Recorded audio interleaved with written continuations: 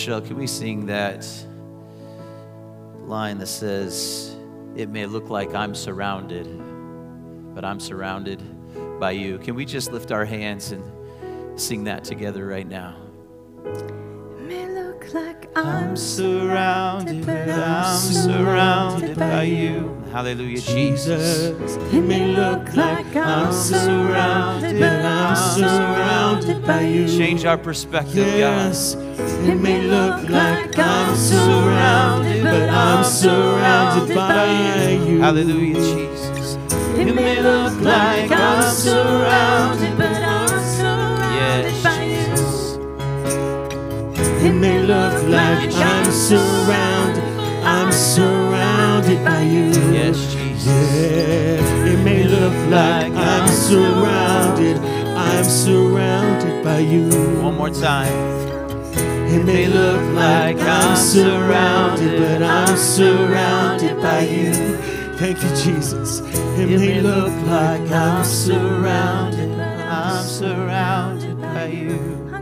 Father, I thank you for that truth and that perspective, Father God. And I believe that there is a shift that you want to take place in our minds today, Lord God. That what we see with our physical eyes does not determine what it is that you're doing, Father God. Father, I pray that you would shift our perspective, God, that when it seems like the world is coming against us, when it seems like the world is falling apart, Lord, that you are not absent, but you are in fact at work, Father God. I pray that for the perspective that we read about in the Old Testament, Father God, where the prophet and his assistant were surrounded by an army, Lord God. And the assistant cried out and he said, what are we going to do? We're dead. And the prophet prayed and said, God, open his eyes so that he can see. And as a result, his eyes were opened and he saw that that army that was surrounding them was in fact surrounded by God's heavenly army. And Father, I just thank you, Lord God, that sometimes what looks like overwhelming odds is actually overwhelming odds in our favor. Sometimes when we come into a room to worship and there's less people here than normal on a Sunday, we think to ourselves, oh, perhaps I should lower my expectations.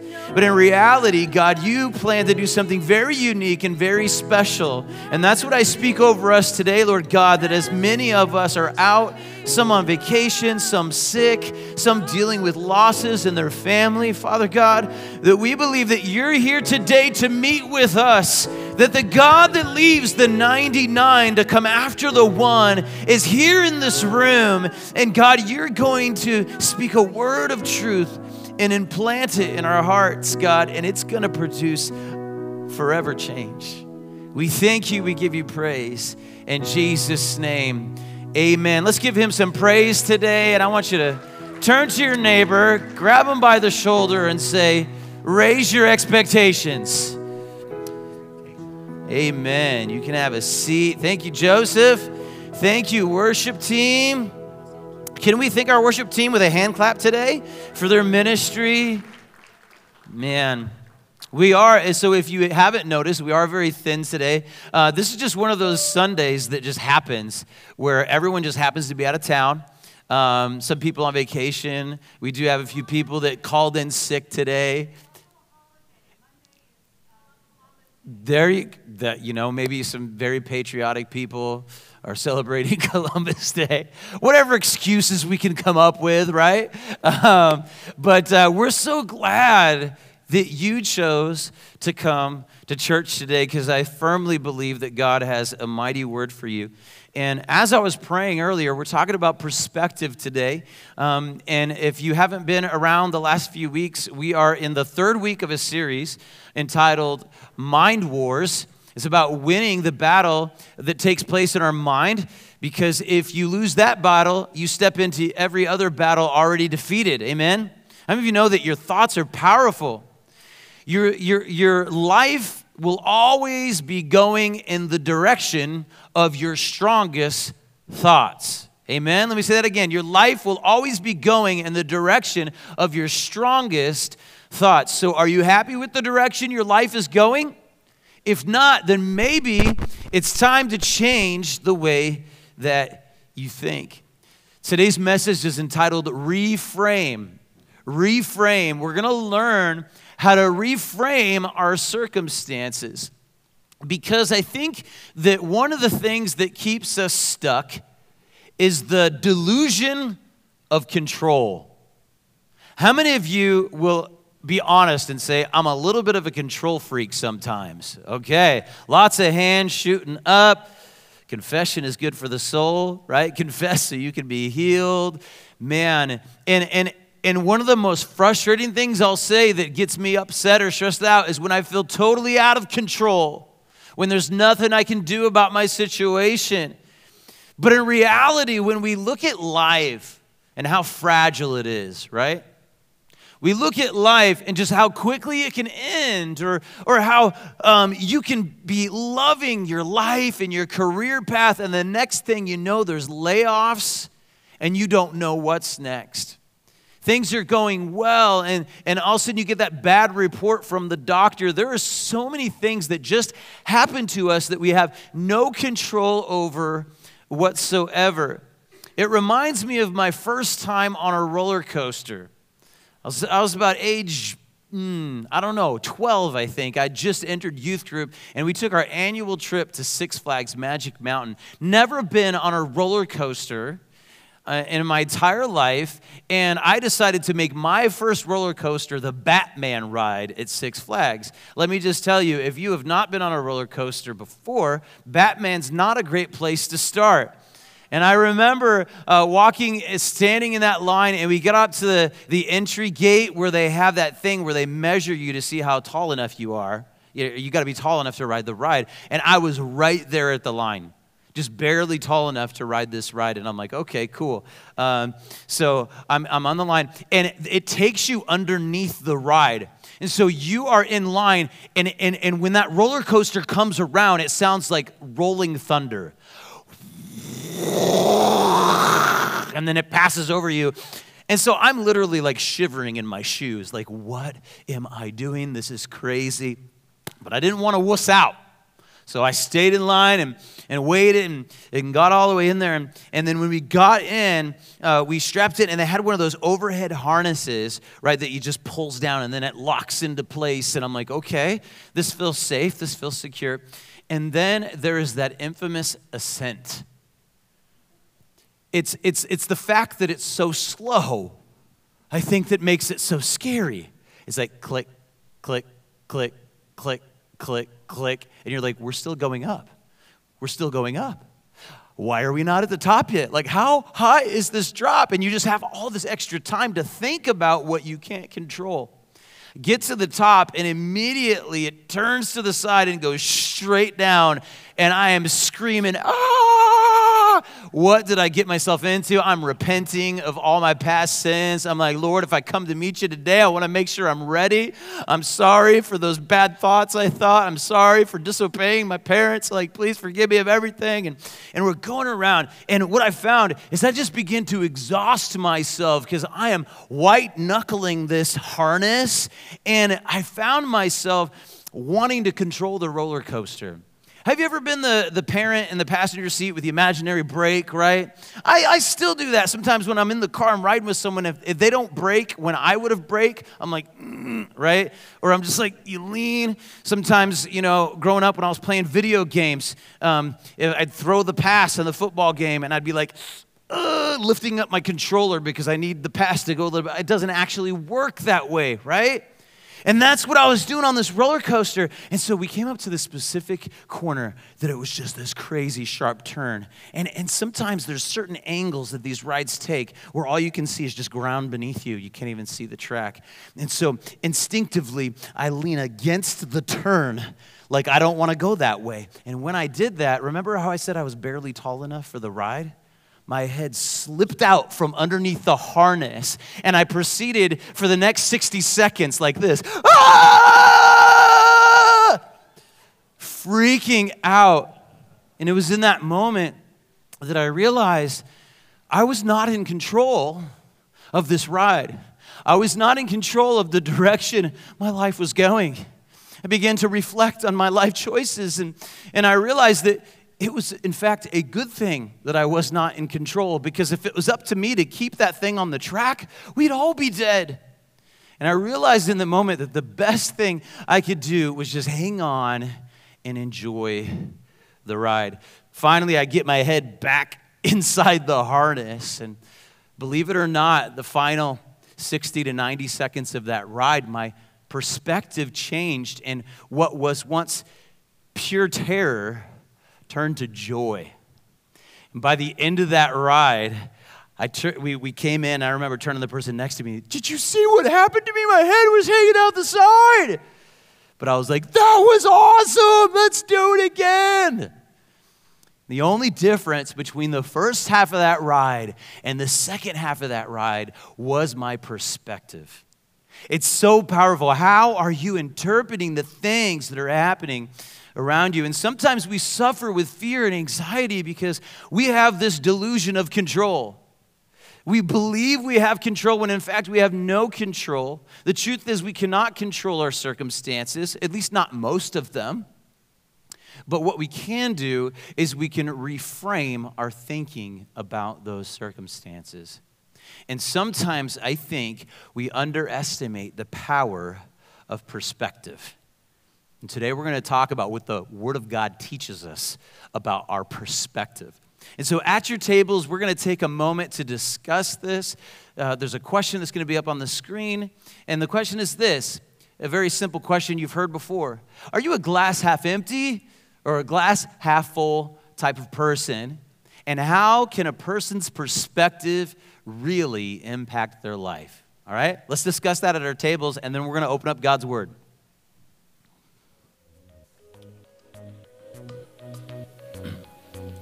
All right.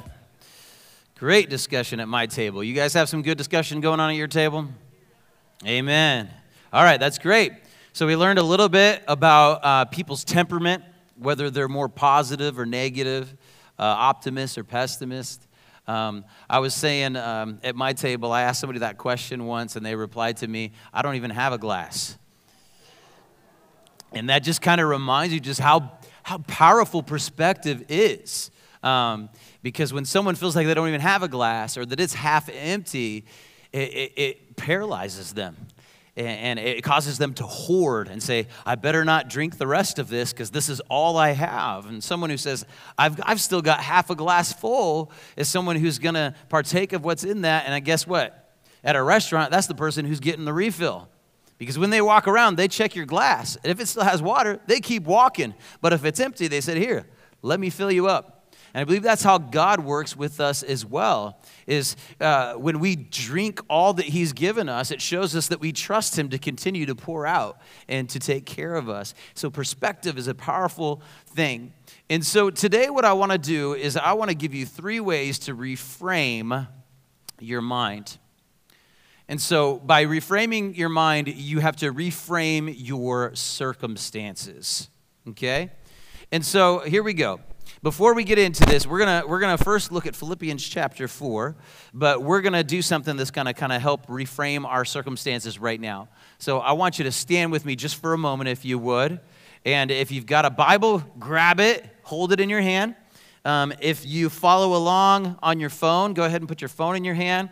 And we're gonna make a statement of faith. We're gonna make a declaration, which is an exercise from last week, over what it is that we hold in our hand, because if we believe what we're about to say, it changes everything, amen? All right, so it's on the screen. Go ahead and read along with me. 1, 2, 3. This is my Bible. It is God's Word. When I read it and live it, I will become everything it says that I am. All right, if you believe that, say amen and have a seat. I love that some of you just jumped out ahead of me right there. You're like so confident and anxious to get into this. I feel like you really believed it, right? So turn with me to Philippians chapter 4, verses 11 through 13. And this is Paul writing a letter to the church in Philippi.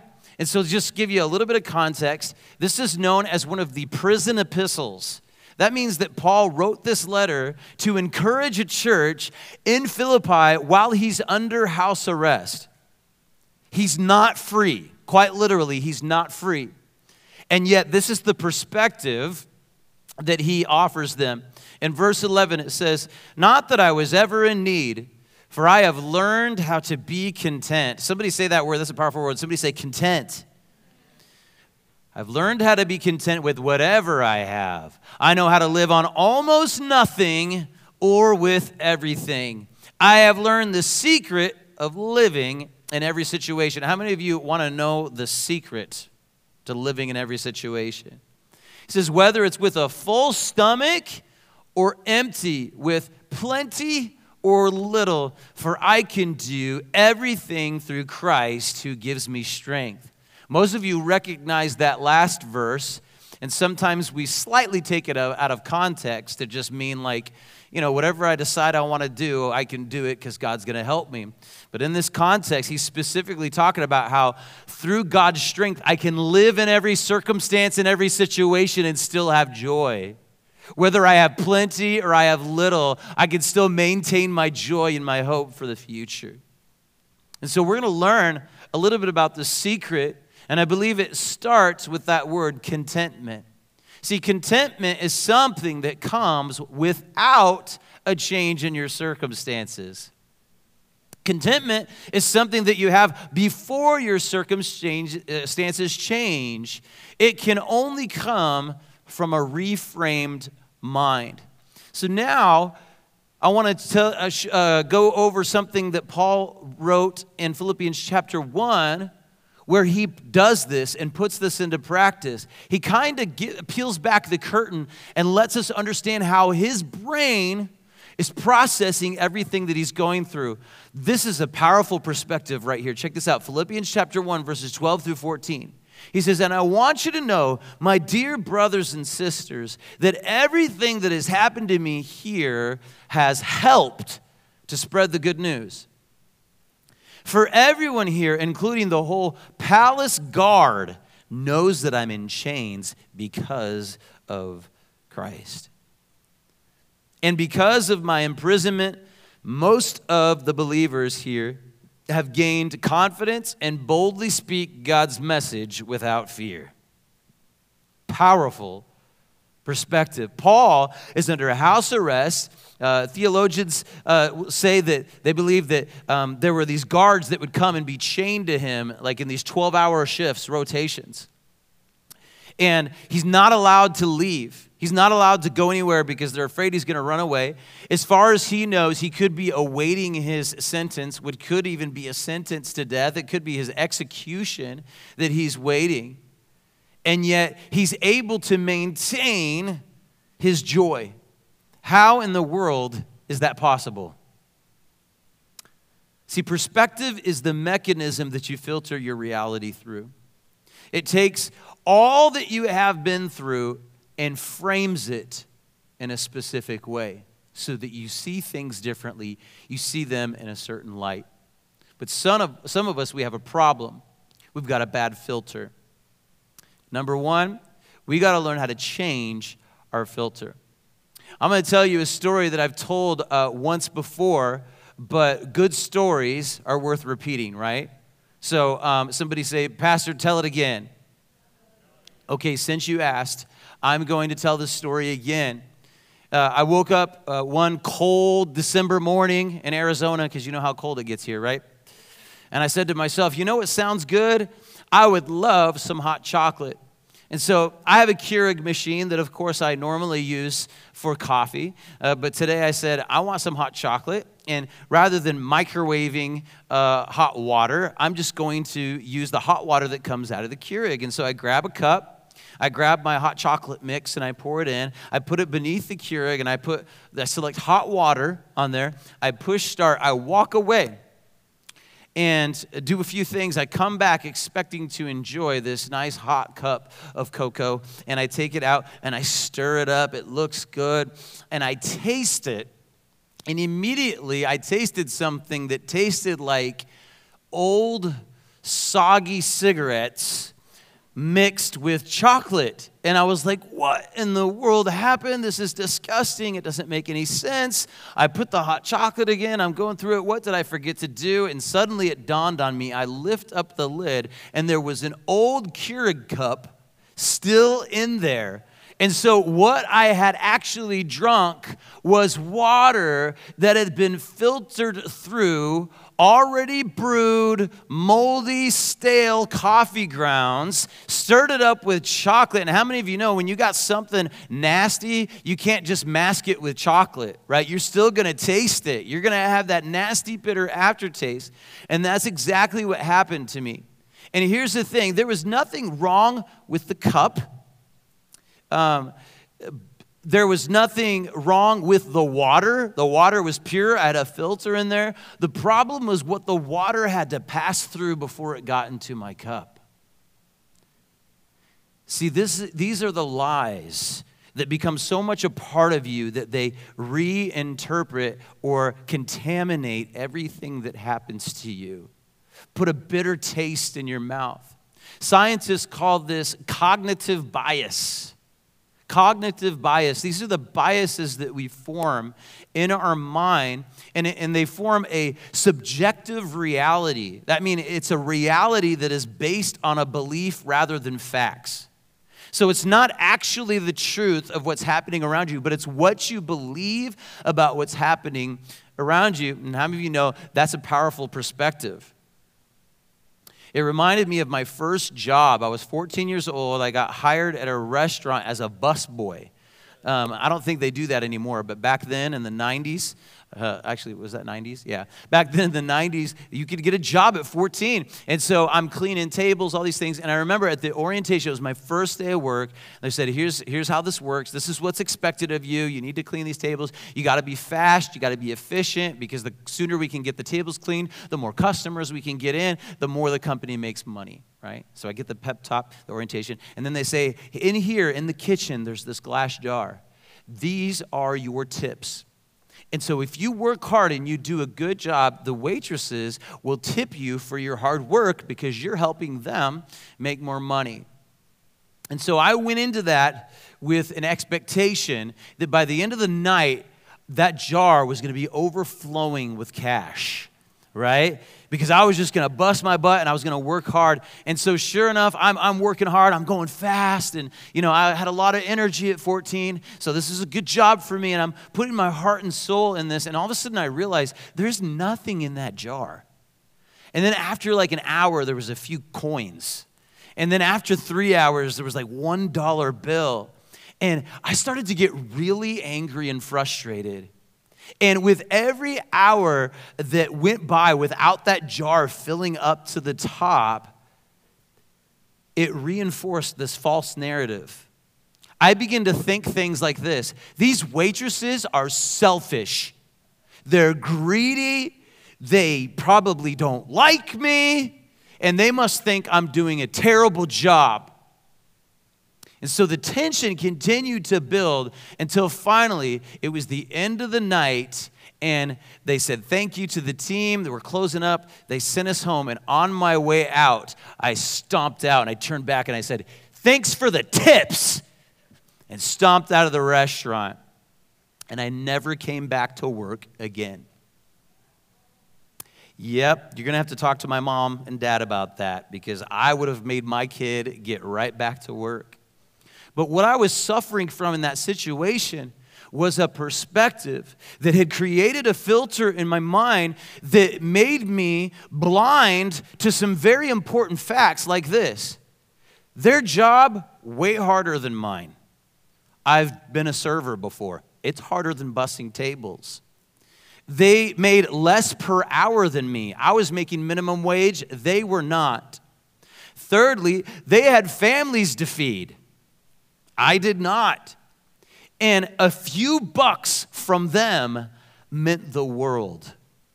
It carried a lot of weight, more than I could even imagine. That those few coins and those few dollars, when they're struggling to put food on their family's table, was a huge blessing to me.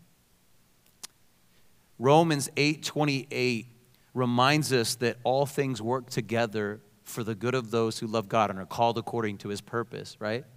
So what that means is that God is always at work in our lives in both the good and the bad times. But sometimes we can't receive the truth of that about our circumstances because it passes through this nasty filter of lies before it empties into our soul.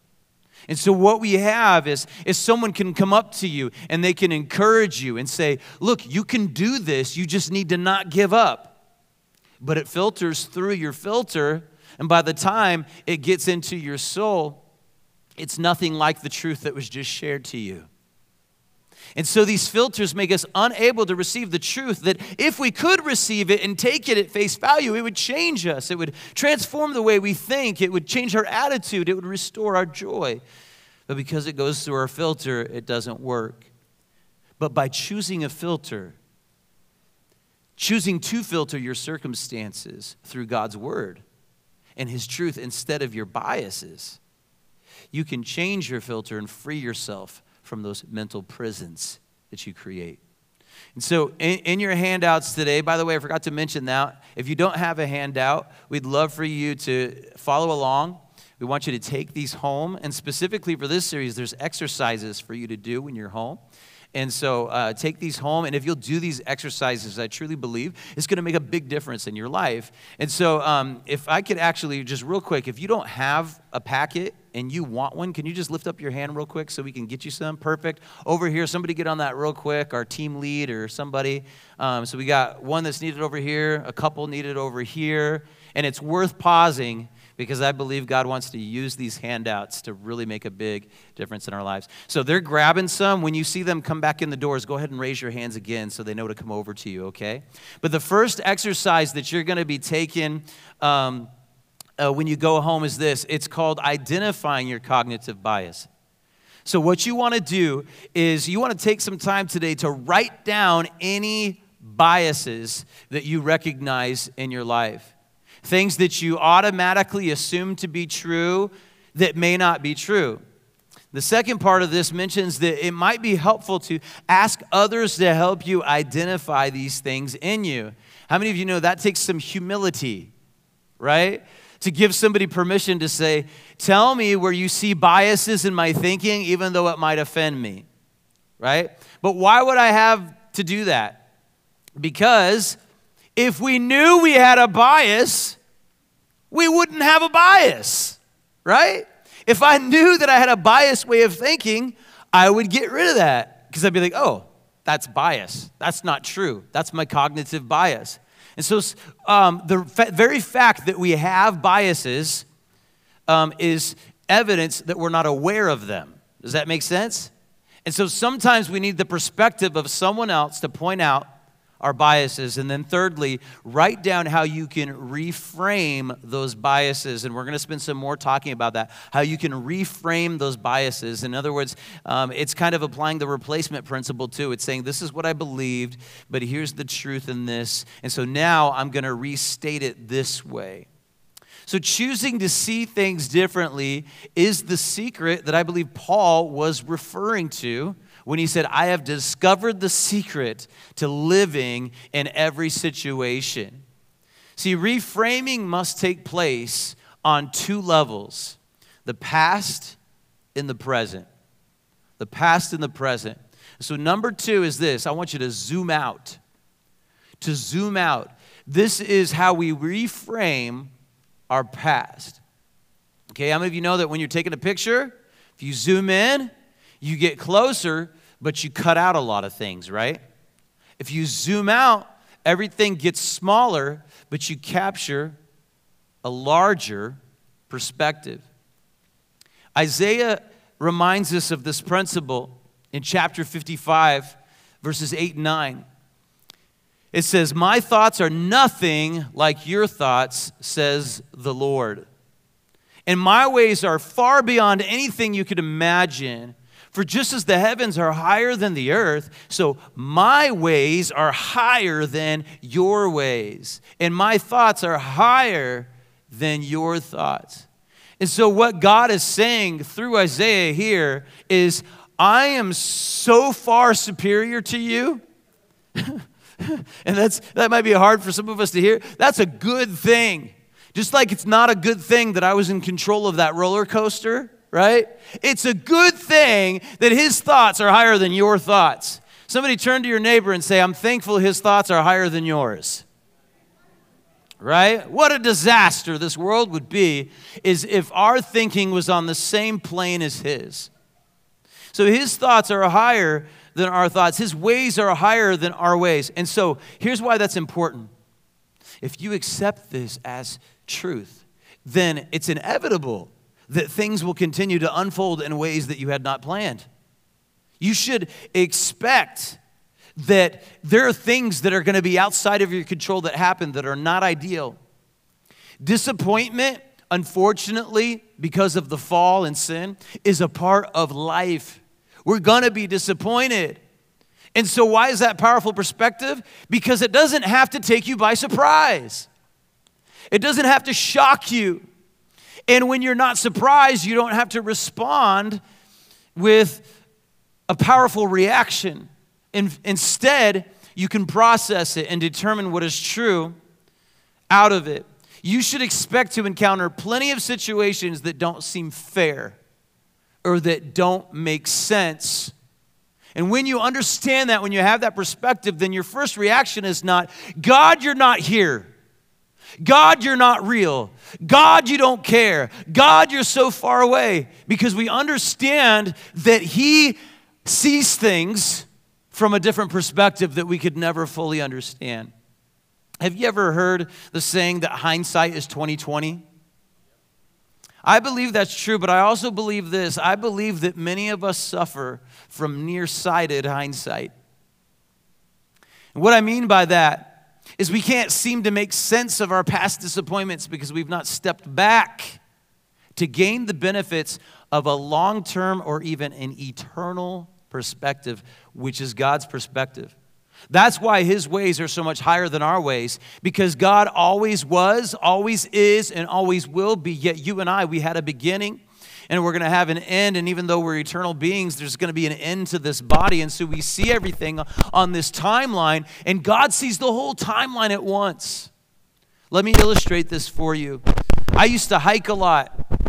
And one day I went to the top of one of the 7 summits we have in the valley. I forgot which one it was. And when I was up there, I sat down on a rock. I was the only one on top of this mountain. It was just so peaceful. The weather was wonderful. And I just began to look out at the landscape. And I noticed the roads. And I noticed the traffic. And what stood out to me was the perspective that I gained from being on this high point. And I began to watch the traffic, and it came to a point where everything clogged up and slowed down. And I, from that perspective, could see exactly why traffic slowed down there, that there was an accident. I could continue to look further to my left, and I could see exactly where the traffic began to speed up again and flow freely again. But the people in those cars could not possibly share that same perspective. People in the midst of the traffic would have loved to have that information, and sometimes they tune in their radios to get a perspective from a helicopter that they don't have. But most of them could not share that perspective until they arrived where they were going. Then they could take a look back. Eventually, they would have passed that accident and be like, that's what's going on. And they might have discovered part of the reason why the traffic is slowing down is even though this accident has been cleared off to the side, everyone's slowing down so that they can get a better look at it, right? But what good would it do for them to look back in that situation? Well, they could realize, I still arrived at my destination. I got where I was going. Perhaps it felt like it was going to be an hour delay, and it ended up being only 15 minutes. So that the next time they face traffic, they can go into it with that perspective and maybe have a little bit less anxiety. You know, I'm still going to get there. My boss will understand. This is an extra time for me to spend in God's presence. I could be praying right now instead of complaining and yelling at the traffic. But here's the problem. Most drivers don't process traffic this way, do they? They just continue to react with anxiety and anger, which perpetuates the problem of angry, anxious drivers that may have been the very thing that led to the accident that slowed down the traffic in the first place. This leads to more accidents and more slowing of traffic. Here's the deal. and this isn't in the slides, but try to write this down. If you continue to go through the same motions, you will continue to experience the same emotions. I'll say it again. If you continue to go through the same motions, expect to continue to experience the same emotions. In order to connect the dots of your past, for it all to make sense, you have to zoom out and see things from God's perspective. And we have the ability to do this in hindsight, once it's all over. God has showed up in such amazing ways with his higher plans in my life, where I can just literally go down year by year and see all the times where I was disappointed, where I suffered, where I experienced pain and frustration and failure and disappointment. And when I step back, I can connect the dots and see that he was at work the whole time. For instance, when I first went to college, I was so excited. I found a Bible college that had a football team, and they offered me a scholarship to come and play football for them, and I couldn't believe it because I remember my last game, my senior year in high school, I cried because I thought I was playing my last game. I was so sad. I found a school that was willing to let me come play football for them, and the first 3 years were rough, but I battled through, and we were entering spring football of my junior year, and all the buzz was around Joe Skeens for a short amount of time. And the coaches were talking about me, like, I think we found a diamond in the rough. Like, this is going to be our number one target next year as a receiver. I was roommates with our starting quarterback, right? So I'm like, okay, I'm in. Like, we're going to be buddies, and he's going to want to throw me the ball. And we had all this anticipation, all this excitement, all this hype for next season. Well, the coaches went really hard into recruiting through the summer. And when I showed up in the fall, our receiver room was very crowded. There was probably 12 to 14 wide receivers that weren't on the team the previous year. And I went in one summer from being the receiver all the coaches are talking about to becoming someone who was benched and had his scholarship revoked. So not only was I not going to see the field very much, but now I'm contemplating getting a job. What am I supposed to do?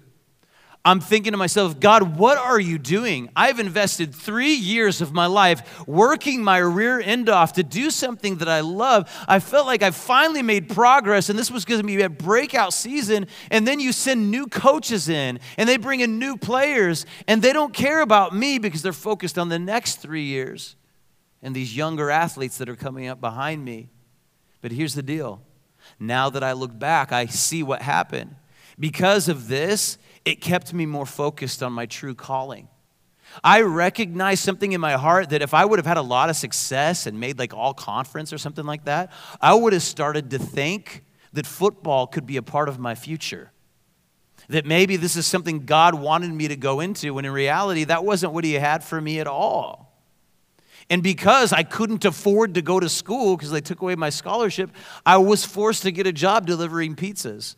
Well, guess what? At that job delivering pizzas, I had a regular opportunity to share the gospel with my coworkers and had a very big impact on my manager of that store. To this day, we still have contact.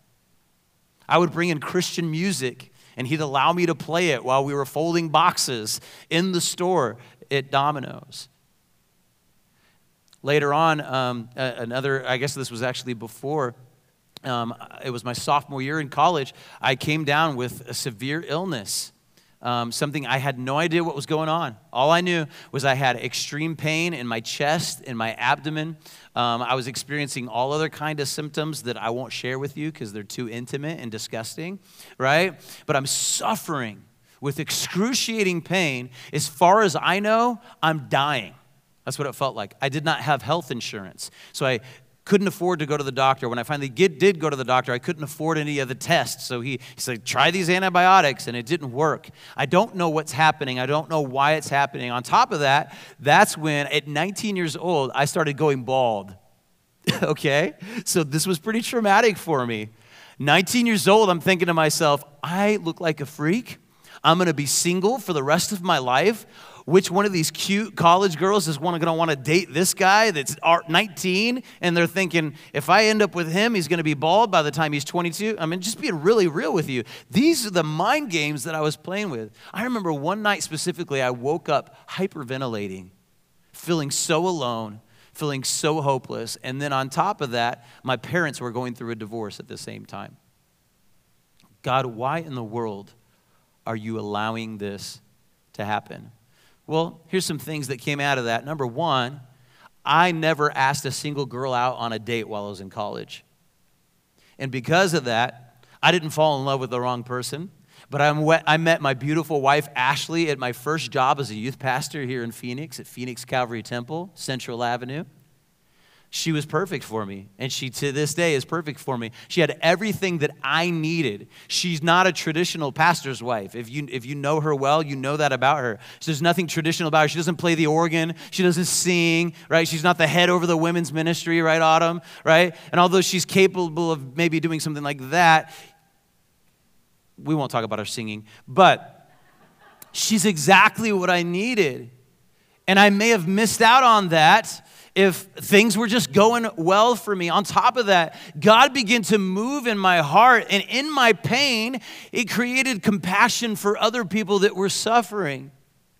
I matured spiritually and emotionally during that time because I was forced to process these things that were already in there, but it was only because of the suffering, only because of the tension, only because of the stress that they rose to the surface so that I could be like, oh my goodness, I don't need to worry about the ugliness up here on the top of my head. I need to worry about the ugliness in my soul. And it began to change who I was. I met Ashley, we got married, and we finally decided it was time to start our family, and we tried to conceive, and guess what? We couldn't. We tried again and again and again, and everything short of spending thousands of dollars on in vitro. We tried some less expensive things, could not get pregnant. It was frustrating. We couldn't understand why. I mean, first we waited a few years because we wanted to enjoy our married life, and then all of a sudden, we may never have a family. Well, as most of you in here who know me know, it was because of that we opened up our heart to foster care.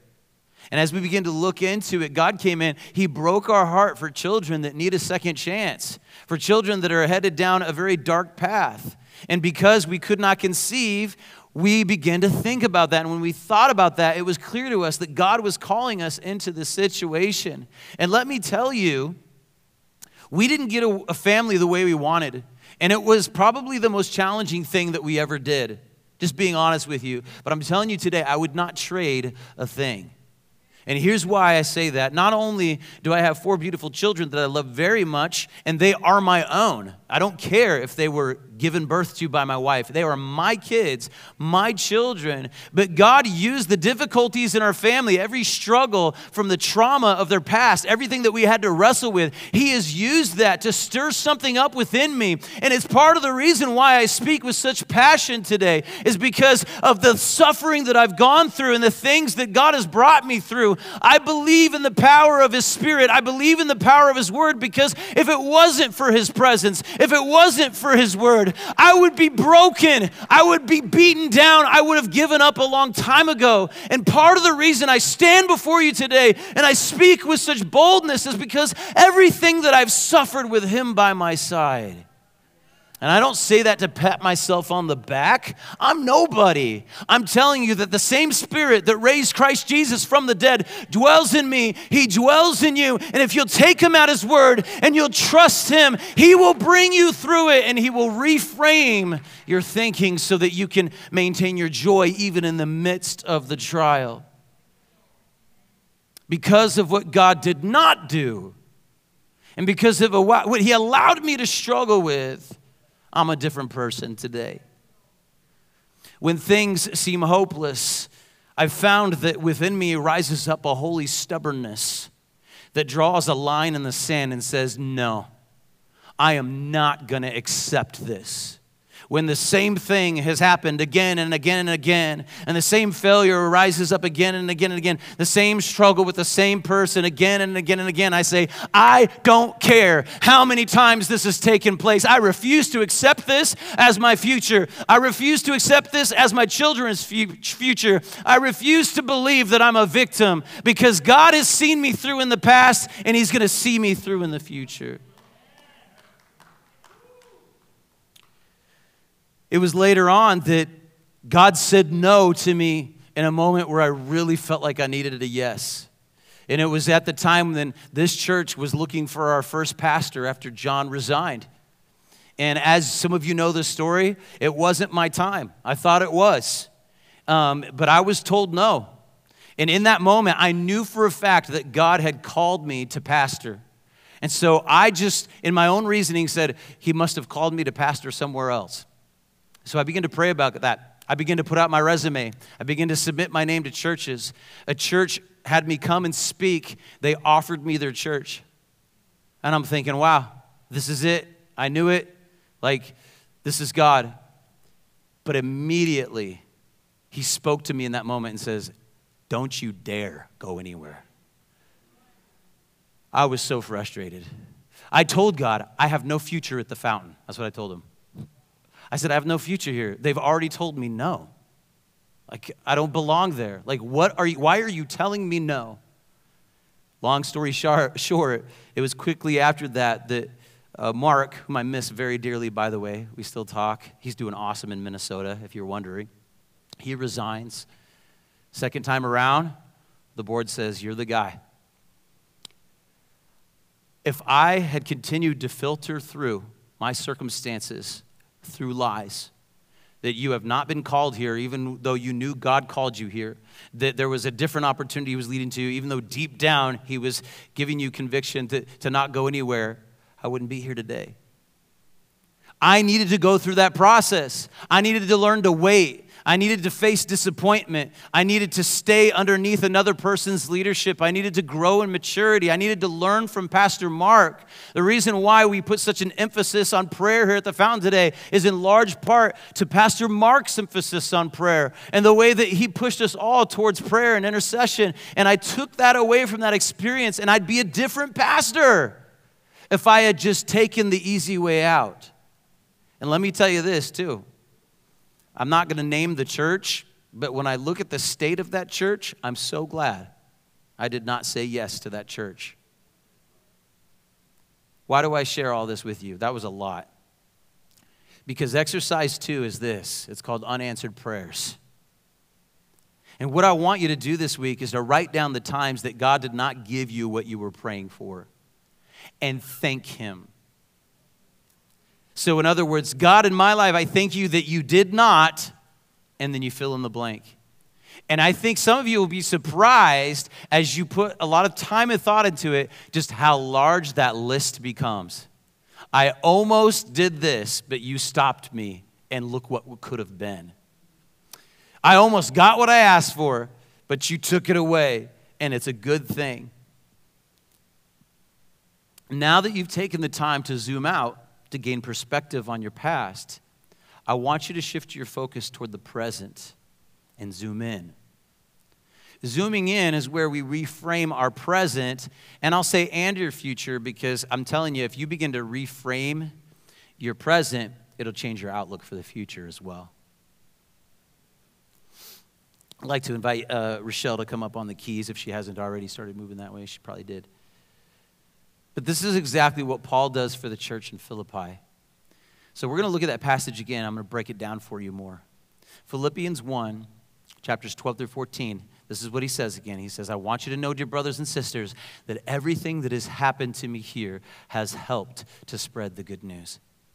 For everyone here, including the whole palace guard, knows that I'm in chains because of Christ. And because of my imprisonment, most of the believers here have gained confidence and boldly speak God's message without fear.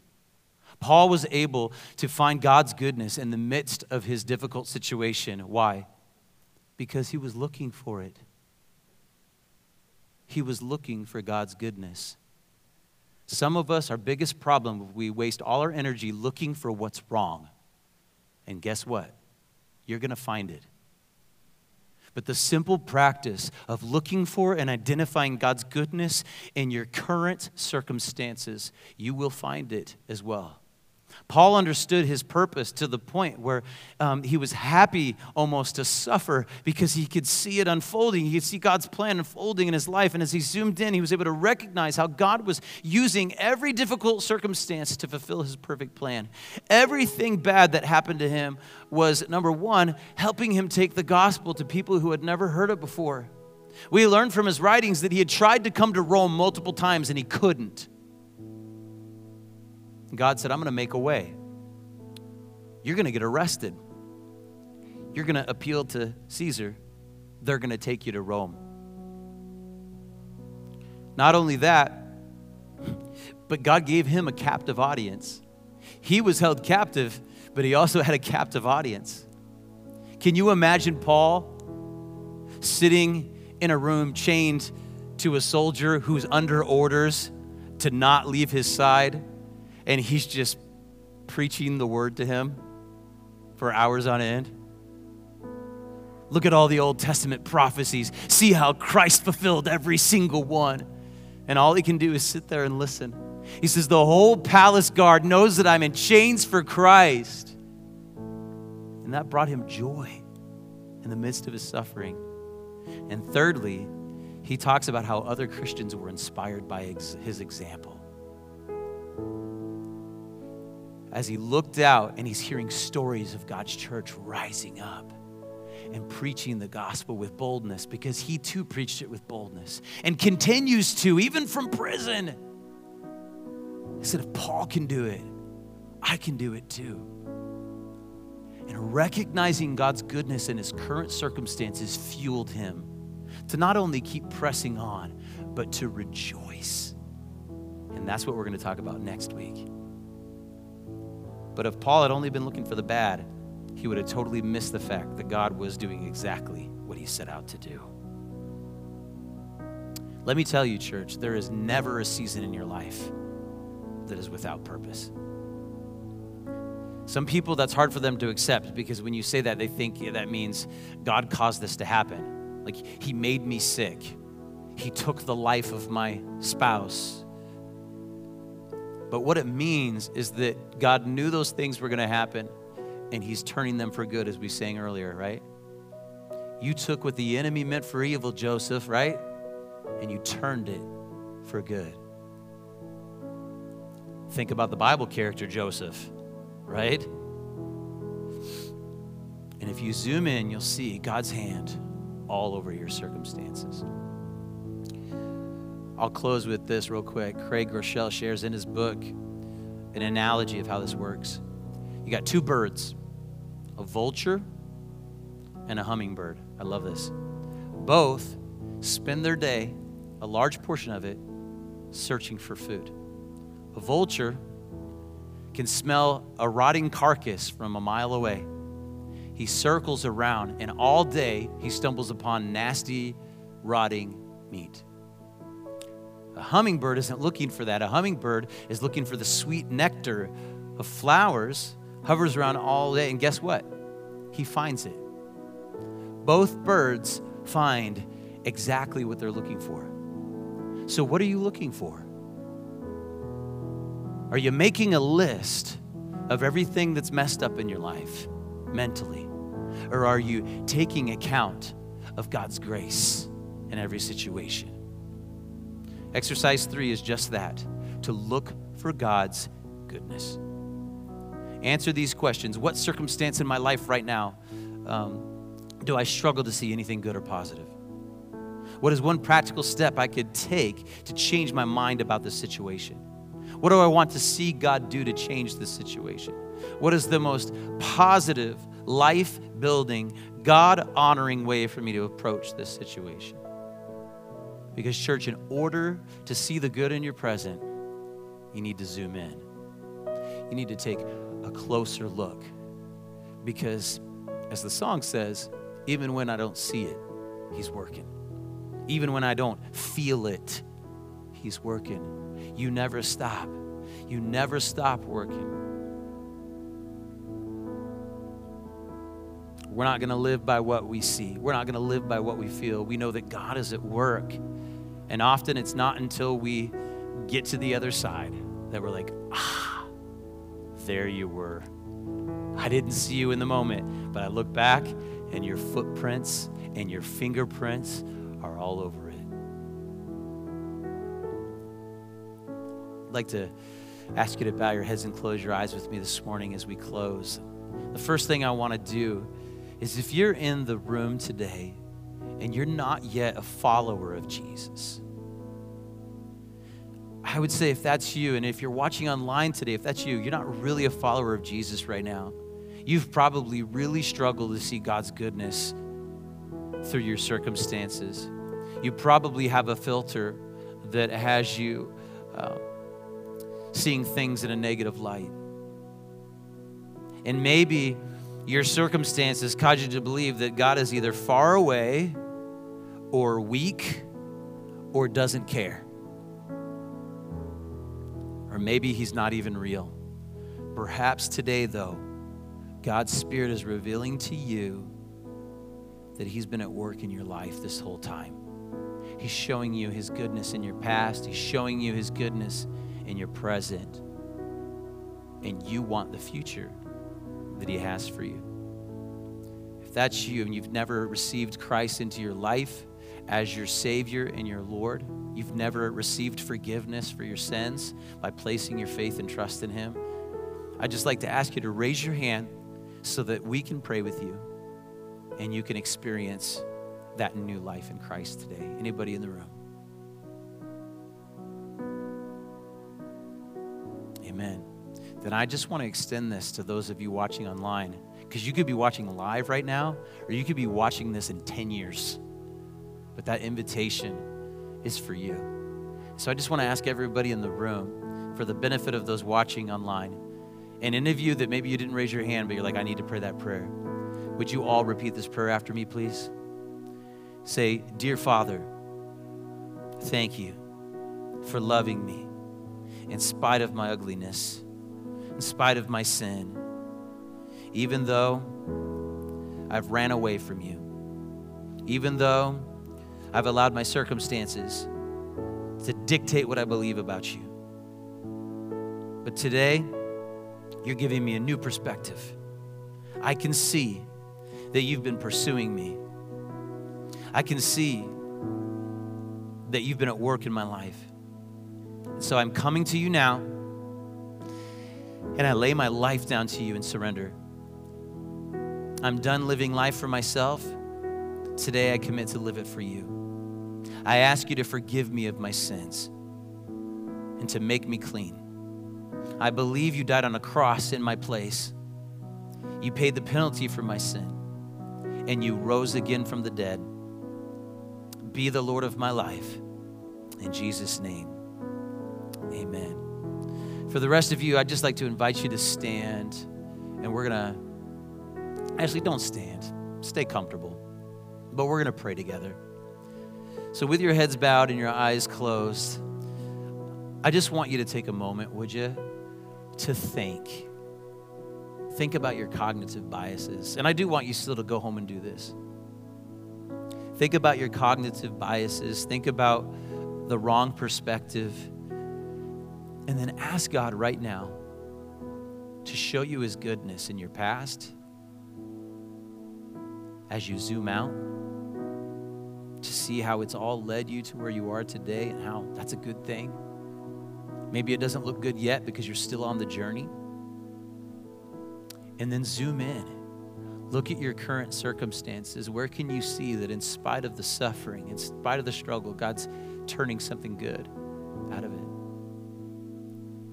So God, right now, as we focus our thoughts on you, I pray that you would do what only you could do. God, that right now you'd speak to them. Holy Spirit, that they'd hear your voice, either as an audible voice or a thought that they know didn't come from themselves, a nudge in their heart and their spirit that says, this is where I was when this happened.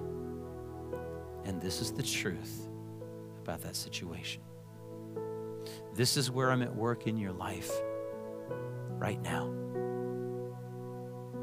Here's the truth about what you're going through. This is where I'm taking you. And if I began this good work in you, you better believe I'm going to complete it. Thank you, Jesus. Father, let that hope be instilled in every single one of us. May we leave today like Paul, free on the inside, regardless of what's happening on the outside. And may our freedom draw people to you so they too can experience that freedom, Father. In Jesus' name, amen. Amen. Can we give God a hand clap this morning? And now I just simply want to invite Manny. He's going to come and he's going to take us into a time of giving and share what's going on here at the fountain. But I love you guys. Thank you so much for allowing me to minister to you today. Amen. God is good, right? Refresh your life. Reframe your life, your past, your present, and your future. While we put that in our minds and in our heart, just think about how God is good in our lives. Amen. Well, today's a really busy day for everybody. Today we have Fountain Connect. For those that want to meet the pastor, we have the community center room just across that door right there in the middle. If you want to meet the pastor and you want to know more about the church, you are welcome to go in there. There's some snacks, some goodies. There's water. Woo. So, who wants to meet the pastor today? This is the opportunity. Amen. 2, we're getting a good event in the next couple weeks, and that's with the school across the parking lot. So if you haven't bring no candy for the trunk event that we're going to have there, just remember that when you go to the market and buy a bag and bring it in, there's a basket, a box, a cardboard box in front of our doors there, and just put your candy there. They didn't sign up too. I was getting there, Pastor. And make sure you sign up because they need help to decorate and put your car if you want to volunteer, and have some games for the kids. You know, we don't like that, adults. And we think like adults all the time. But think about the kids, right? They like candy and they like fun, games and presents. So if you want to join in, just sign in. And today we have another meeting right after this, Short Creek. There will be some more information about the Short Creek event, the mission. So if you're interested, just get with Esther, and she will be able to let you know all the information that you need to for that mission. And then we have something else. I told I show a little example today to the table host. When you go to the hospital, you hear that beep, beep, beep, right? Well, this week, the 11th, sign up for a prayer day. That's our lifeline. Every day, not that Wednesday, not once a month. So if you want your beep, beep going, come and pray. Because you don't want your beep. Because that will happen if you don't pray. Amen. Pursuit. Sunday, the 15th, we have Pursuit. Next week, that means next week. So if you want to get with the worship team and meet Rochelle and come and enjoy and sing and dance and scream, whatever you want to do, you're welcome to come Saturday for a rehearsal with the choir, and she will be able to help you. Just get with her and she will help you. Amen. Now we have our offering. We have 3 ways to give our offering. But one thing I want to remind everybody, we have our buckets in each side there. If you in case forget about it, there's a box, a lockup box right there, that if you see that everything, the buckets are gone, just put your offering there. And Usher's going to move right now the bucket so you could be access to it. Amen? So we have 3 ways to give. And it's right there in our beautiful sign. Online, for those that are online right now. Weekly offering buckets, for those that are here. And mail in, for those that are old school and still like checks, kill trees and all that. Go for it. Amen. Let's stand up and pray. God is good. There was comic, there was everything today, special effects, everything, because God is good. We have to have everything in our lives, right? So prepare your offering, grab it. If you already did online, pray for it, and tell God to multiply it. God doesn't need your money, but He needs your love to the community. Amen? And that's the only way we could outreach the community, by us giving our offerings. So let's bow and close our eyes and pray. Father, as we lay before you our own financial offering, we give you all that we are and everything that you have entrusted to us. Come bless this gift for the sake of your kingdom and glory. Amen. And God bless you. And don't forget, the bucket's right there. Take care. See you next week.